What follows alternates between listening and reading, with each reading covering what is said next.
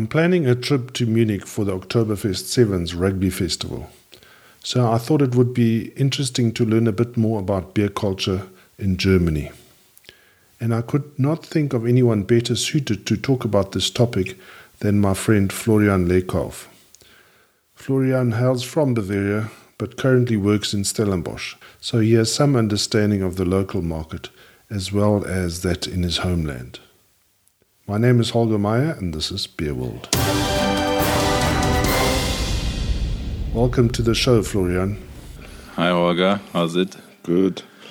So, you pretend to be a Bavarian, but you're actually from Hamburg. So let's start with the northerners. What kind of beer do we get in Germany besides... I mean, we know the big difference, for me at least, is the size of the glass, isn't it? It's very much true. The further south you get, the bigger the glasses are. and why would you say that is? Oh, that's a very good question. No, not sure. I mean, we talked about many things in earlier talks when we said before, and in general, there's a north-south border within the country, which shows in many aspects, such as the former German states before Germany was a country, like Prussia, which dominated the north and was led by Calvinists by then, and the south, where Bavaria, just before Germany existed, was a own country for centuries, and centuries before the Romans even. So I think coming from different German countries, uniting one country is one of the reasons for the splits and the habits. So I'm just guessing the Southerners are more influenced by cultures from south of the Alps even, where the Northerners have a bigger influx from Scandinavia and so on. I mean, even in the Netherlands, you get the divide of the small glasses and the beautiful glasses in Belgium, I guess. So, you growing up in Munich, I mean, the most important thing, I think, is that you drink local beer. You don't drink beer from far away. It's very much true. It's not even a question if you drink a local beer or not. It's rather the question, which local brand do you drink? Mm-hmm. And it's also not so much about beer styles as we call it das Helle, which is probably close to a lager, is the one and only beer style which probably is good for 85% to 90% of beer consumption, is Helles beer, where Helles beer originated from the classical Pilsner style. Mm-hmm. So it's fairly young if you look into beer history, but it dominates for a long time already the Bavarian beer market. Yeah, and is that a obergärig or untergärig? Is it an ale or a lager? That's a lager. Is it a lager? That's the closest, I would say, if you translate it to a lager. Sister or brother of the Pilsner, less bitter usually. That's why some in the north of Germany regard it, of course falsely regarded, as a lower quality because hops are expensive. But remember where the hops grow, it's in Bavaria. Yeah. So it's careful selection of the best here. Yeah. It's also in its lighter hopped style, it matches the bigger serving units. Half a liter to a liter are the common sizes, and you can really describe it as easy drinking. You can drink a few of this without getting a bitter tongue too soon. And that's typically what you would drink at the Oktoberfest. That's Oktoberfest. Oktoberfest gets its own batch of beer exclusively for Oktoberfest. It's slightly stronger. Oh, really? So many who are not aware of this fact and think they can drink Bavarian beer and counts in the same numbers, they got a surprise at Oktoberfest, wondering what's happening with them because the effect is also stronger. So we definitely planning to meet up at the Oktoberfest this year, hey? Yeah. Yeah. So, okay. What is the brand that you drink when you're at home? Well, it changes, huh? The more you learn Not about at home beer, in Stellenbosch, but yeah. in Munich. When I visit Munich, that changes now. In the meantime, I would just guess that this craft beer movement has also an influx on me, broadening the horizon of beer knowledge and looking into different ways of making beer. Where, as I grew up and was of legal age to drink beer, it was... What is that, 12? Legally, that's 16 years old in Bavaria. Yeah. And by that age, it was only Augustiner beer from Munich, oldest Munich brewery from 1328. Augustiner, such as Paulaner, comes from the monks with the same name, the Paulaner monks, the Augustiner monks, etc. Who made beer big in our area. And I just want to point out, Florian doesn't have notes, so he knows that 1382 is the year without me prompting it or rehearsing it. Yeah. Why is that? Is that pride? I would say that's the best form of marketing they ever had. Augustiner Brewery makes zero advertisement. Okay. Is by far the number one consumed beer in Munich. Focuses strongly on the Munich market. Did never, like Erding or other brands, try to expand, but is in such a high demand that, well, it's sad to still malt their own barley and things like that. But I heard that their capacities are not enough anymore. They have such high demand. Of course, you find it in Berlin and Hamburg now. They also found out it's a lecker beer. Okay, and then do you know where the brewery is in the city? Yeah, it's in the inner city. The quarter of town is called West End. No need to translate it. It's both understandable in English and German. It's very, very much in the center, which was the outskirts of Munich when they opened. There was the Galgenberg, the Gallow Hill, where they hanged people in that times, and you see that was more on the outskirts, but now it's in the middle of the city, very centric, and all the people living around the Augustiner Brewery, they smell the barley, they smell the malts, they smell the hops when the brewery brews. There's still also Löwenbräu and Spaten Brewery, which is part of AB InBev by now. They also have a facility, but they try to move out of the city like Paulaner did now, within the city limits to the edge to get their own infrastructure for the shipping of the beer. And tell us a little bit. I mean, you can start drinking when you're 16. How does that work? I mean, it's just normal. It's legal age for light alcoholic beverages. I'm not very much sure if that's also fine to drink wine at that age. I know it for a fact in beer because when we were 16, we never thought about wine. It was only important when we are finally allowed to drink beer. And obviously you start in moderate quantities, and Bavaria is still very much traditional, even though Munich is a huge city. But you grow up with tradition and you limit yourself, or most people limit themselves, especially in the beginning, and drink really moderate. It's more for having the first beer experiences. And tell us a little bit about growing up in Munich. Where did you went to school in Munich? Everything happened there? Yeah. And then the beer experience, what's a typical experience? I mean, we know the Englische Garten, we know Hofbrauhaus, and we know the Wiesen with the Oktoberfest. But those are tourist attractions. What would be your experience of beer? Well, I can say as a person growing up in Munich and surroundings, you have very much the same experiences. You just have more opportunities, so more variations of those experiences. It's in some families tradition that you get a photo when you're a young kid with a beer glass in hand and you pretend to drink beer just to have this photo. So in early ages, you get a connection. If you drink it or not, you get a connection to the product.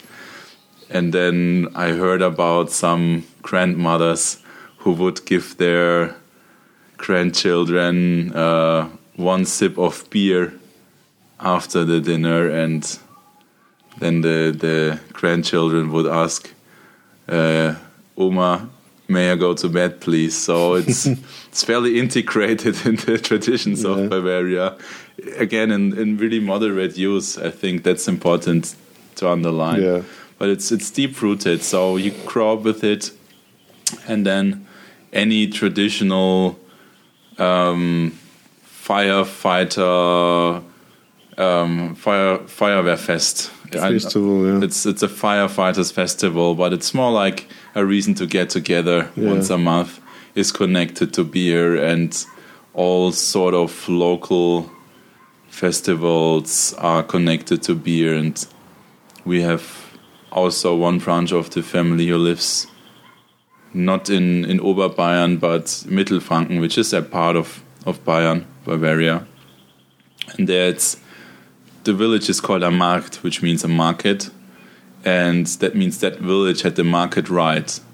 And now the, say, upper tiers of that village, of the society, on that festival day, when the merchants came from other villages to present their goods or offer their duties, people like the village leaders, let's say, also in my family, they had to pay the visitors beer.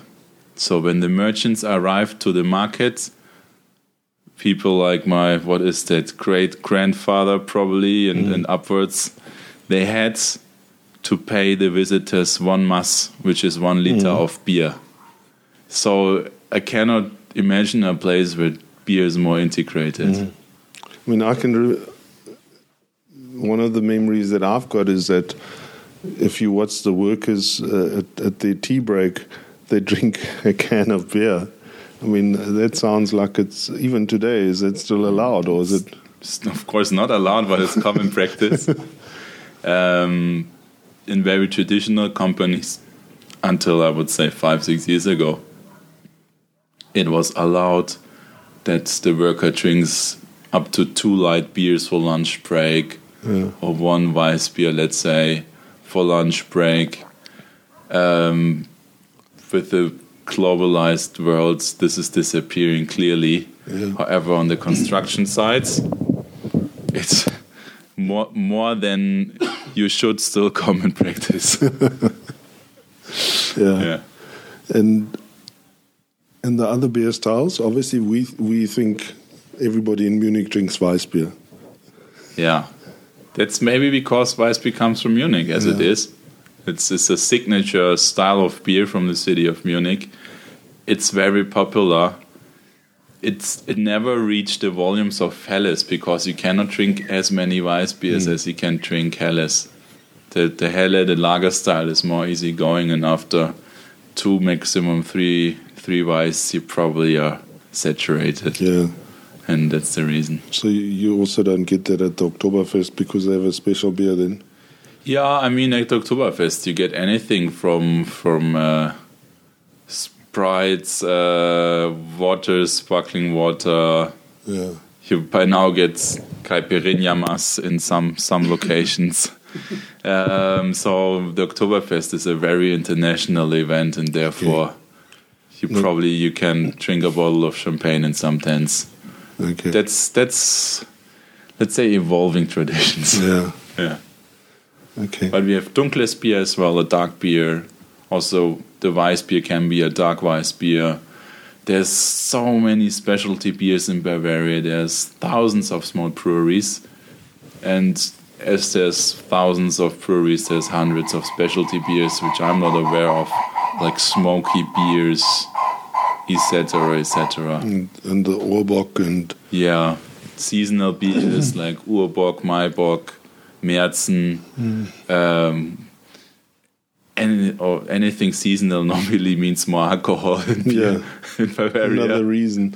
And I mean, are they still keeping to those tradition that they keep them seasonal for a reason? Yes. So that makes it special, I guess. Yeah, it's really still seasonal. Of course, they could produce it around the year, but as it's rooted in the traditions again, you drink the Doppelbock, which is called Fastenbier, the beer to feast, which might be a bit misleading. Not to feast, to fast. To fast. Yeah. To fast. It's really rich beer, but it's really to replace food in that period. And the story of the beer goes that the monks in Munich, it was the Paulaner monks by that time, they were used to beer. Beer was a stable component of the daily diet, and so they had to think about something. How can we stop eating or eat very little during these around about 6 weeks? And obviously the solution was easy. Let's drink more beer and make it more rich. So they added more malts to the recipe. I think after 2 Doppelbock beer you're saturated. And what they did then is they sent it to the Pope, because only the Pope could allow them to drink that, because it had quite of a kick already that time, like it still has. So they sent it over the Alps, but that was in times where there was no refrigeration and no stabilization of beers and whatsoever. So the beer turned sour on the way to Rome. And the Pope smelled it and said, yeah, that's allowed. That's nothing evil. If they want to drink it, let them. And since then it was allowed to drink this very strong beer during the fast. Yeah, and that's normally the period before Easter, isn't it? That's between, that's before Easter, and it's normally 6 weeks, 6 weekends. It starts with Carnival. Yeah. Carnivale means stop eating meat, and that's what you're supposed to do in that time. Yeah. And then instead of fasting food, instead of fasting alcohol like we often do, we just stop eating and just drink heavy, strong beers. But that, in today, is not possible anymore. So many people do the same with alcohol now. Yeah. Traditions, that's global traditions. Yeah. And in how much normal Pilsner or lager do you see in Munich? Well, it exists. For the visitors. Probably because the company, or now you can say the company, AB InBev, has a good sales force. Yeah. They place it. And there are absolutely some good Pilsners in that portfolio. Like you get Chick Pilsner sometimes in the shelves. For those who like it, the German Pilsners like Beck's or any other German beers. You get Belgian beers. I mean, by now it's a really international offering in stores that you also might find here that specialize in that categories. But you'd never find a Budweiser from the US, only from Czech. Only the original one, yeah. I remember that. They wouldn't. It's not Reinheitsgebot, and then you don't let it in. Yeah, that just doesn't sell. That's another story. The Reinheitsgebot. It's similar with the gin craze in former times when people just tried to hide bad quality by adding flavors. Like some brewers might add some cherry flavor to a beer that had some funny notes. Yeah. And because it was going wild, one of the reasons was because that was going wild, they invented Reinheitsgebot and said that's the only allowed ingredients just to secure the quality standard. Yeah, it's like a GMP or HACCP, and nowadays that was their measure of regulation. We get Corona beer, which is clearly not Reinheitsgebot, it's with Mais. But there's just no demand for Budweiser. It's not our beer style. Even though it's Germans, Anheuser-Busch. Yeah. I mean, they're German immigrants. Yeah. I mean, all over the world, Tsingtao is also German, isn't it? It is, yeah. So I think that the Germans have certainly influenced the brewing industry worldwide. And going a bit further out of Munich now, I mean, we had a nice discussion about drinking local, and I think I saw that again when you came to visit Hillcrest Tops. You said, which is the local beer, where I think in countries like ours, we always want to experience things from afar. You want to drink what's local. And I think it's important, especially with a craft beer, that you support your local beer, and you obviously do that in Munich, and it's a nice German tradition to support the local beers. And if you travel, you obviously ask for the local beer. You don't then insist on drinking Augustiner when you're in Hamburg. Yeah, that's also a way to understand the people. Like you say, the sizes of the beer are different, let's say in Cologne or Hamburg. And then it's also another way of drinking beer, and it comes with a whole cultural environment. Yeah. So I think if you want to understand something about the local culture, drink the local beer the way the locals do.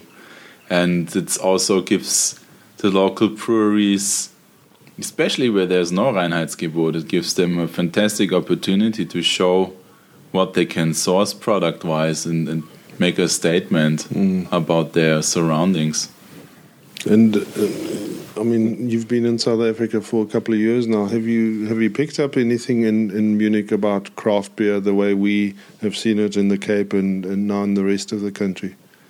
Yeah, definitely. I mean, as with all the global trends, it all started probably in California. That's where I saw the first craft beers, and had big question marks in my face. What are you doing to beer, and why is there a flat tire on the label? What does it mean now?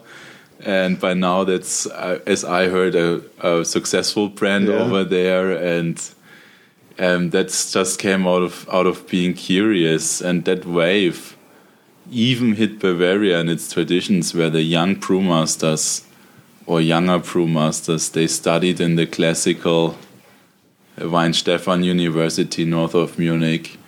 Then they maybe added an apprenticeship in one of the local breweries to get the real craftsmanship. And that's something where they stand out. They get the real craftsmanship. They have to do that for 3 years, plus their studies, to become a real accepted brewmaster. So studies at the university, not It's probably 3 years at the university, depending on your courses, and another 3 years apprenticeship. So you invest 6 years of your life in learning how to make beer before you start.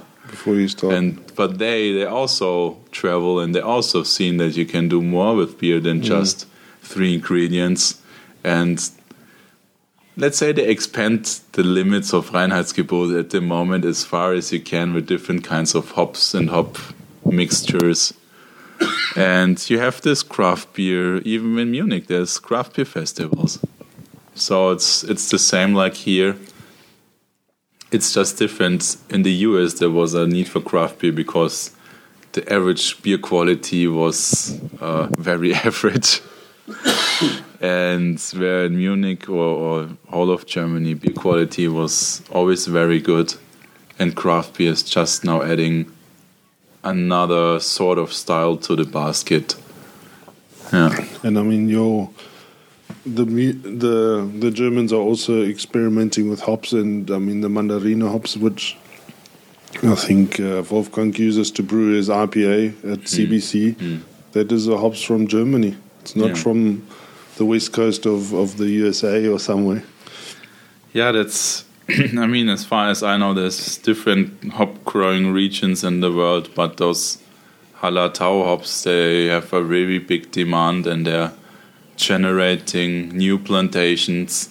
It's a very limited space they have, but in their space they're enlarging, and it seems to be a business worthwhile when you listen to those hop farmers there in the region.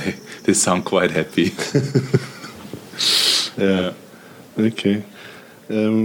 And the rest of Germany, I mean, the different styles. We obviously got in Bamberg, there's a lot of Rauchbier, and Cologne, there's interesting beers in Cologne as well.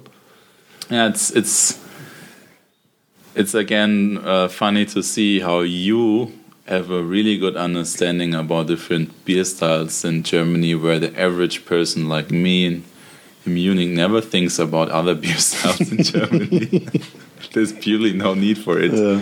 Obviously, as you travel, maybe for holiday or for your business trips, as said, you try new beers, and you have in Cologne, you have Obergäriges beer like the Kölsch, which is then more closely related to a Weissbier actually than a lager, which is consumed in very small portions and mostly also more chilled than the beers. Small glasses, more chilled than Bavarian beer. So it's more easygoing, and then to have apparently big wars between Kölsch beer and the neighbor city Düsseldorf Alt, where for somebody from Bavaria it's not clear to see what the argument is, but it's local pride. It's really what it boils down. And where to the north, it's really Pilsner style. I mean, all the traditional beer brands in the north, they are more bitter, more hoppy, really dry in style. You can, and it's Becks from Bremen, or they're named after the cities like Flensburg, which are very common brands, or Jever is another name of a city actually. Brands like this also consumed in smaller classes. They are traditionally with a class of corn schnapps, which is the German sibling between vodka and whiskey, you can say, style-wise. So that's what you don't do, for example, in Bavaria. Don't drink a shooter with your beer. And there they do it with every round they order. They order corn and a beer, and that works on you quite quickly if you're not used to it. Certainly. I worked in Leipzig after, when was it, in the 90s? And these guys, every beer there was a Kurze, and I kept falling asleep, and I couldn't understand why I kept falling asleep. Obviously I did, but I mean, there was no end to those, and it was probably more than one with each beer. Yeah. The closer they got to the East Bloc countries, eh? Yeah. So their beer tradition is again different. However, if you look a bit in beer history in Germany, successful breweries in Hamburg were all of a sudden called Bavaria. And why? Because the Bavarian beer styles became so attractive in the rest of the world, especially the idea of Helles beer, making a pils more palatable, more easy drinking, but still rich of flavor. That was, I think, making an international success, and there's quite a few Bavaria breweries around the world. In Holland, there used to be one where I obviously worked in South Africa. Yeah.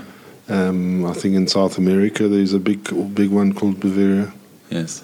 Yeah, obviously, but the Pilsner is the one that has dominated the world, I guess, or the lager, which is also a traditional German style, I guess, and the origin might be next door, but certainly, I think, developed by the Germans. And I mean, you can not being a northerner, I mean, would you even drink a Pilsner? Yes, of course. Of course, yeah. As a beer lover, there is an opportunity for every beer. Yeah. I might even once a year drink a Guinness, just because I feel like it. So, and sometimes a Pils, and especially that smaller portion of Pils, can be something really refreshing. Definitely. Okay, and traveling to Bavaria, what do the beer fans have to visit? Yeah, I would say depends where you are. You just ask for the very next local brewery, as there is one every, let's say, 5 villages. There's a brewery, and they will have their version of the common beers, such as Weiss beers and Helles and Bock beers specialties. And then the best way to really experience beer is to look for a traditional festival on the countryside that basically consists of one big beer tent, a band which is here called Umpa Band, with traditional music and traditional foods, of course. Food is always excellent to have balance with the beer. And then there might be some surrounding offers for the children or not. But there you can understand the best way beer is consumed. It's also not this big party like Oktoberfest. It's more get-together. And it's really friendly. That defines the Bavarian beer culture. No matter to which table or bench you're coming, there will be always space for you. As long anything below 5 people on one bench, there still can be space made up to 7 people on one bench. And especially if you're a foreigner, you get welcomed and get introduced quite quickly to the local way of beer drinking. After that, you're an expert. Yeah. And tell us a little bit about beer garden culture, because that's not really something we understand, I think. I mean, first of all, it's self-service, isn't it?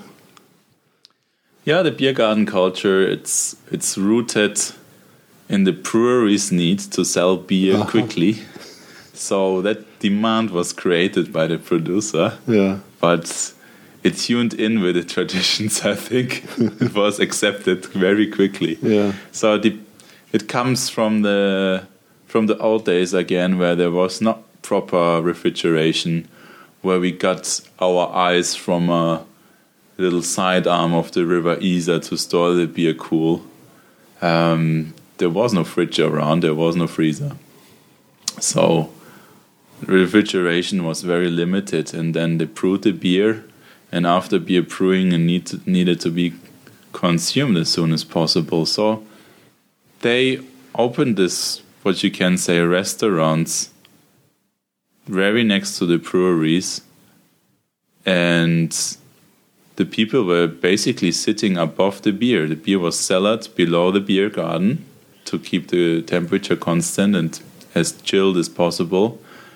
And on top, they just added some chairs and furniture so people could sit, and they got the beer directly from the beer cellar. And what's a very famous thing for beer garden, or a signature thing for beer garden, is Kastanienbaum. What's that in English? Yeah.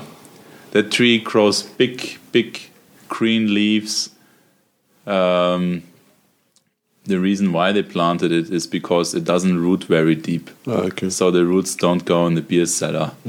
So the surface, having the benches and the big 1 liter glasses of beer and the castanien trees, now defines the beer garden, but it all has practical reasons. If you fill directly from the big barrel, 1 liter is far more easy to pour than a 200 milliliter or 250 milliliter glass, which even exists in Munich. If you're really traditional, you can order a quartal, and only if you order a quartal, the waitress won't be angry with you. If you order a small beer, they will look at you and shake their head. So you have to, you have to understand the lingo in order to get what you want. Yeah. So the beer garden, you come mostly with the public transport, which is really convenient.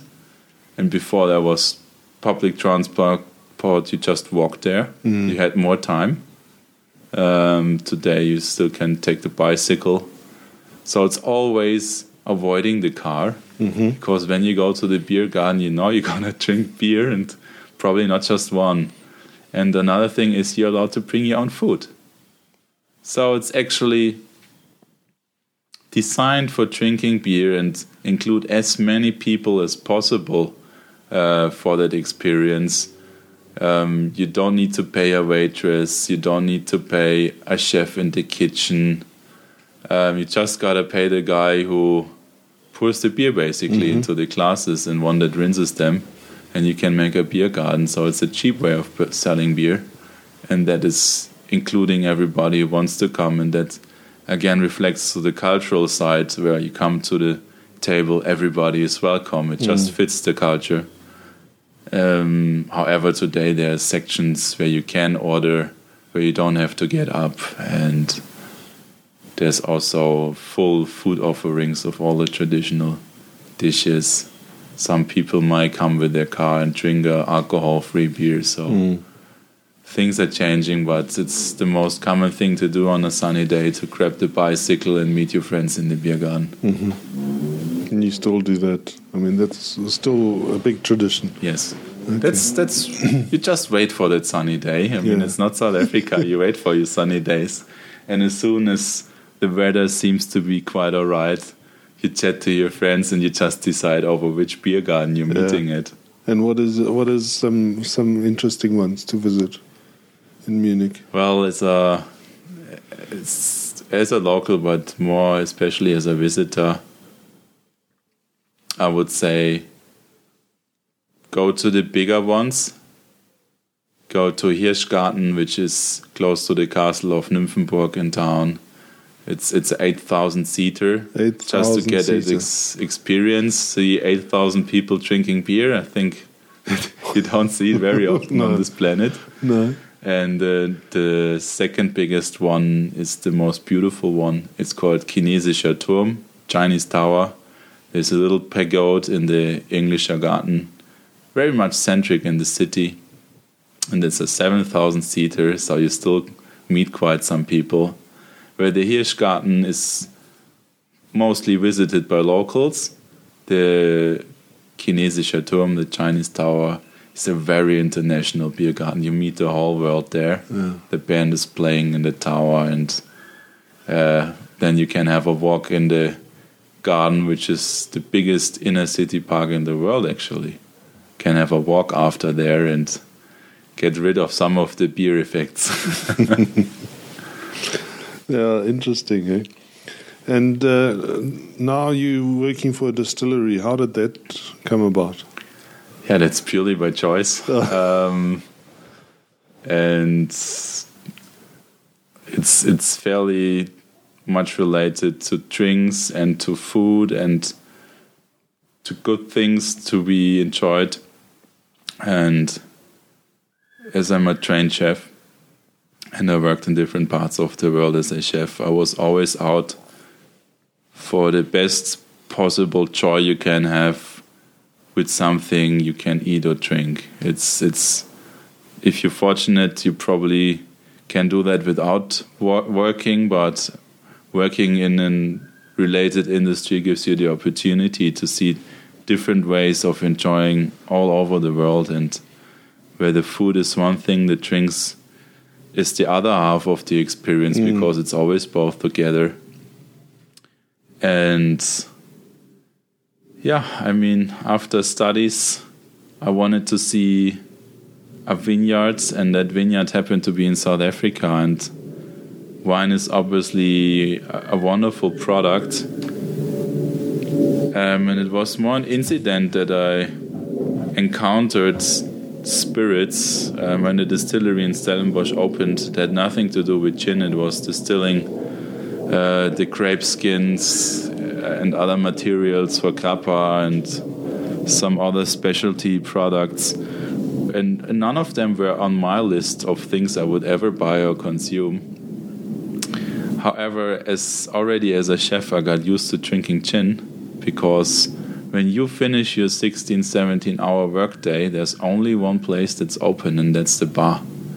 And the bartender actually is the only one who understands you as a chef, because he thinks the same way about flavors, just in a liquid form. Mm-hmm. And then you begin to experience the spirit as another kind of ingredient. And yeah, when there was the opportunity to possibly make gin here in South Africa, I was asked if I could imagine it, and it took me less than a week to decide for yes, seeing the incredible ingredients that grow here, especially in the Western Cape, with all the herbs. Any Sunday walk you make outside, you can rub the leaves of the bushes and just smell what they contain. And there's so much undiscovered ingredients here that it seems to be a never-ending journey when it comes to distilling anything with herbs like a gin is. And let's see what else comes next. Mm-hmm. And how big is gin in Germany? Yeah, it's the spirit to drink. Really? Okay. Of course, whiskey is also very Bacardi strong. Cola. Bacardi Cola probably is also a good seller, just guessing here. But if it comes to your premium spirits, it's still whiskey. Rum is super niche, but bigger than here. And then gin. There's hundreds of gin distilleries and hundreds of brands in that segment. And they all sell their products. And it's more opening up rather than some closing. It's a really dynamic market over there in Germany, such as in Spain, such as in the UK, and the smaller countries like Belgium and the Netherlands, and parts of Italy. And that's the countries I just named, is the countries where the gin originates from, as we have it today. So it's not a big surprise that it's becoming popular again in those countries. Yeah. And you exporting a lot of gin to back home from Stellenbosch? Depends what you define a lot. I mean, most of your gin goes... Still a small distillery. Yeah. Most of the gin we sell in South Africa. Okay. I think the weather is also the best for drinking G&Ts. Quite any day of the year is inviting. Yeah. And obviously there's a big demand also overseas for more foreign gins, as the market is flooded with thousands of brands. The more foreign, the better. So it's two trends. It's the more local, like a gin from Munich in Munich, distilled with hops. So also rooted in the beer culture again. Or you have something very exotic to compete the main brands from your big spirits companies.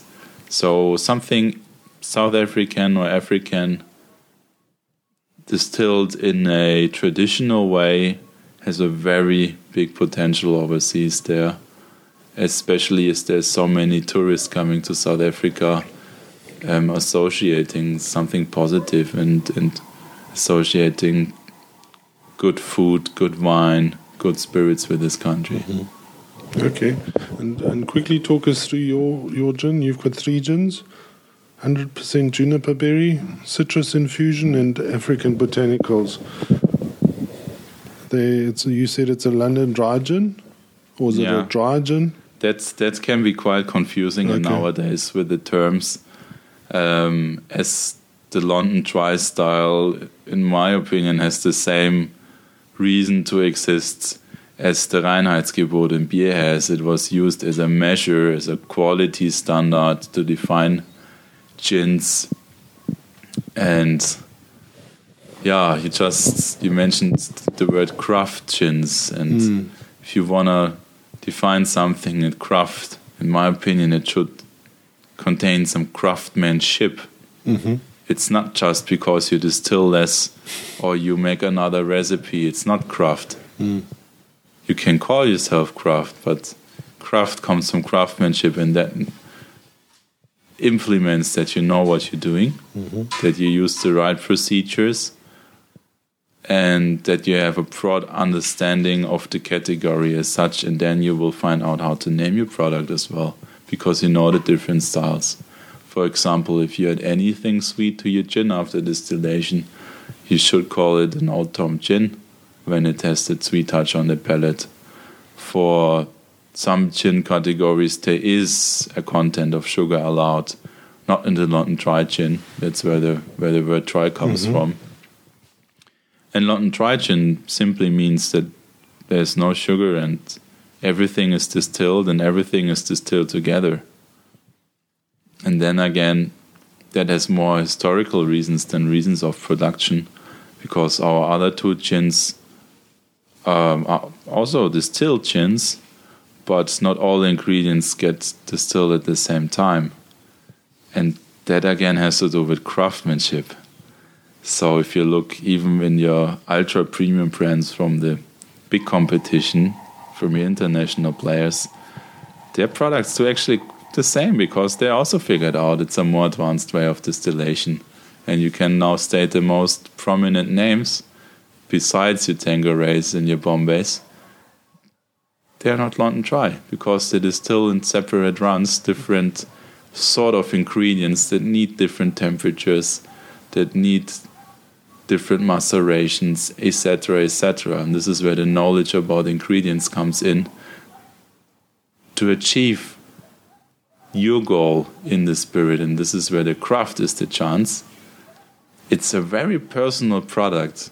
For example, in our bottles you see a signature. It says Rolf Zeitvogel, Master Distiller. And what you get in this bottle is the way he, as a master distiller and originator of that idea, envisions the gin to be. It reflects the way he likes to drink it. That means that it's a more personalized product.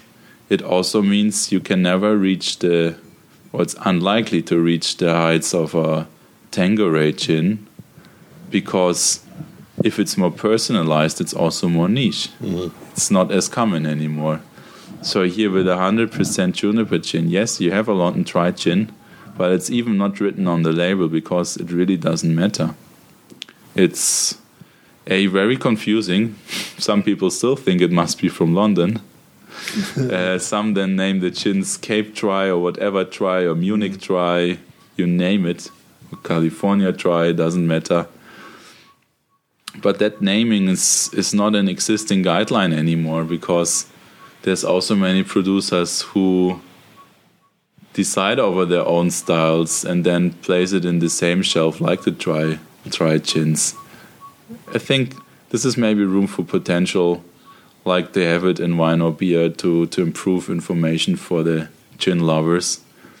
However, as it's so personalized, you rather buy the spirit from one person or a group of people, and you buy their idea how the product should be.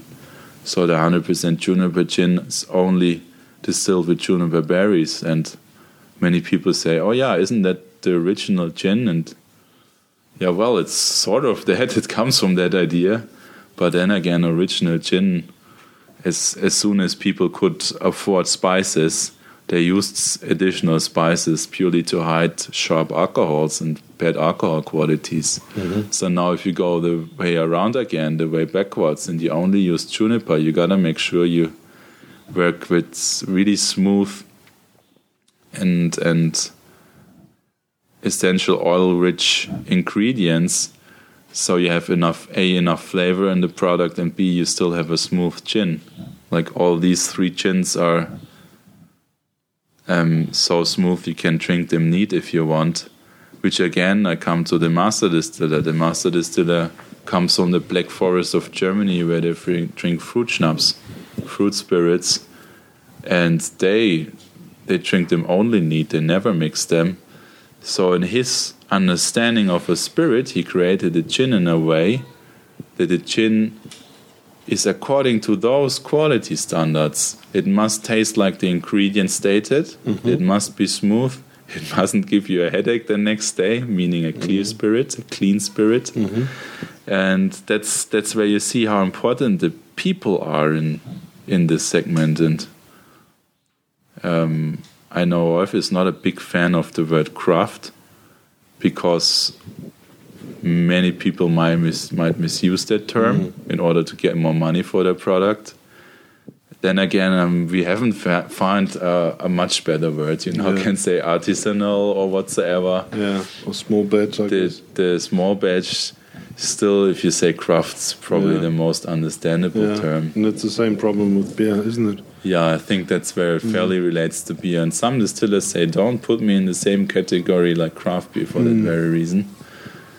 However, I think in the gin side, we have the same structures like in the craft beer, therefore. And we have then the citrus infusion gin. And what happens there is the citrus and the juniper are two different distillations and macerations as well.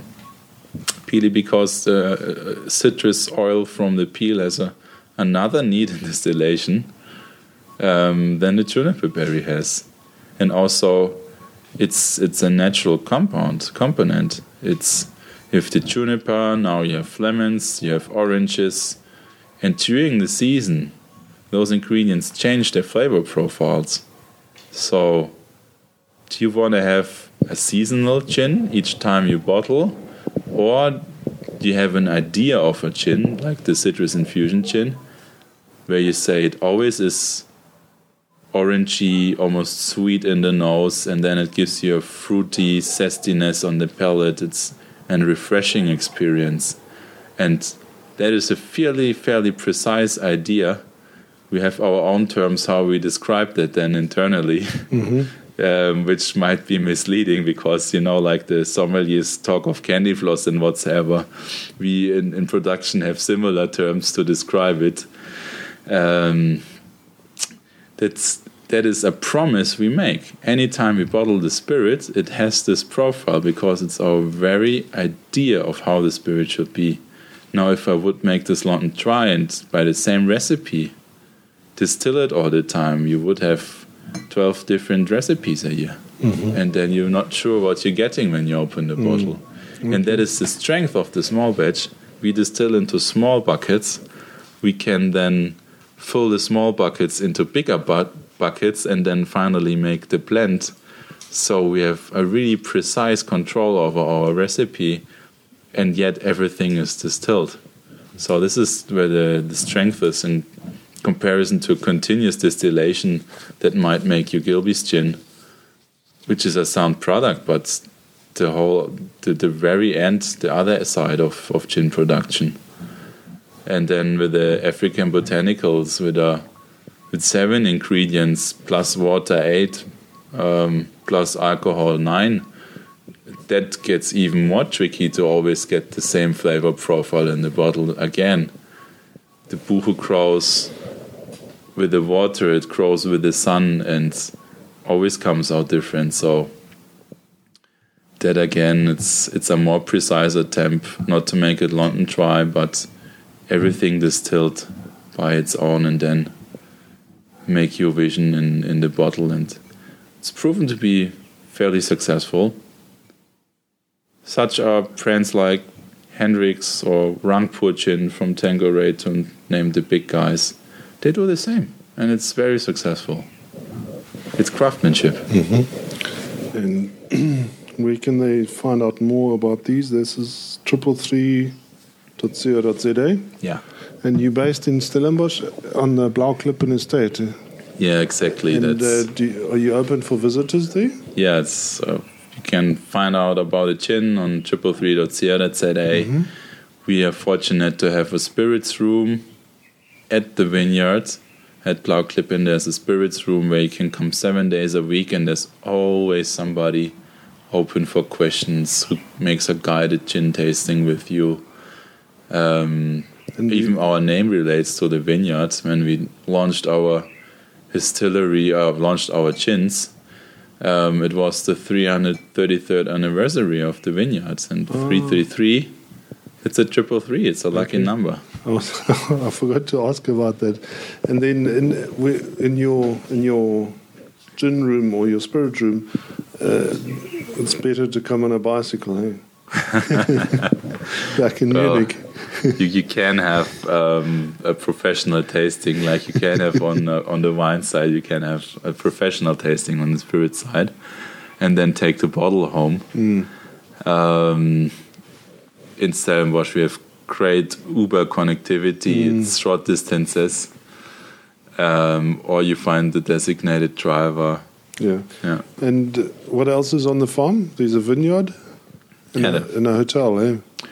There's a vineyard, which also, where Rolf also is the manager. So here comes again the product side in place. He has many specialties. Like we do have 3 recipes for the gin. He has more than one version of a, let's say, Zinfandel wine or a Malbec wine. He always thinks out of the box, so there's many specialties you can taste on the wine side. We have brandy as well. We do offer some of the grappas for those enthusiasts that appreciate a grappa. We barrel age them as well. We make pear spirits, which are soon on the shelf again. Which we tried the other day. We had a try of a dry pear spirit, classical European style, from the cultivar Williams. And then we also now will make a sweetened version, which you had the other night. And yeah, watch the space. It's gonna be there soon.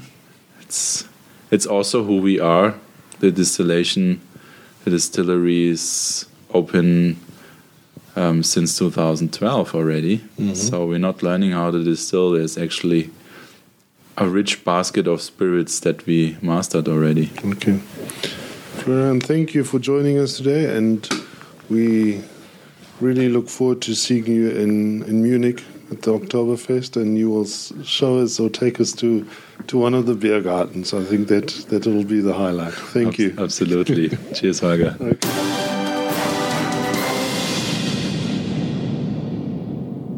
Thank you for listening to our stories here online. In the show notes, you will also find a link where you can subscribe to become part of our community and be notified when we upload our latest content.